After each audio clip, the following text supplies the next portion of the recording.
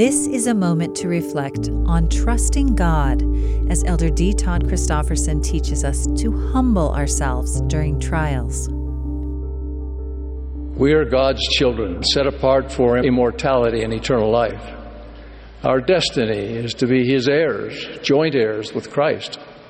Our Father is willing to guide each of us along His covenant path with steps designed to our individual need and tailored to His plan for our ultimate happiness with Him.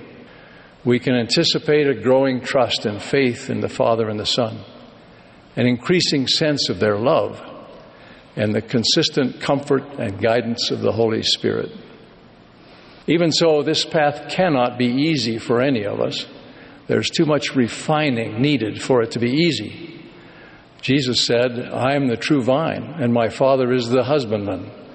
Every branch in me that beareth not fruit, the Father taketh away.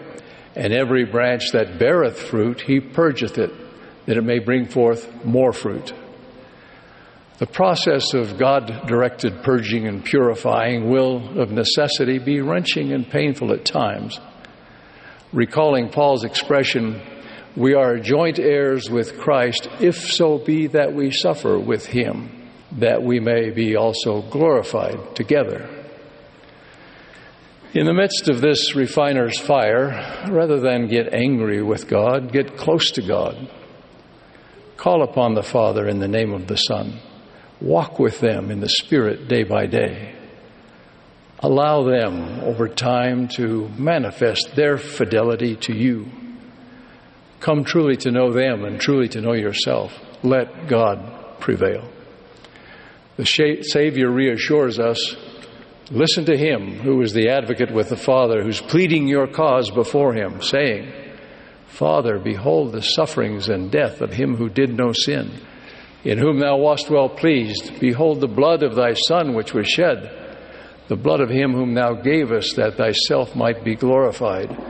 Wherefore, Father, spare these, my brethren and my sisters, that believe on my name, that they may come unto me and have everlasting life." That was an excerpt from Elder D. Todd Christofferson's talk, Our Relationship with God. This is a moment to reflect.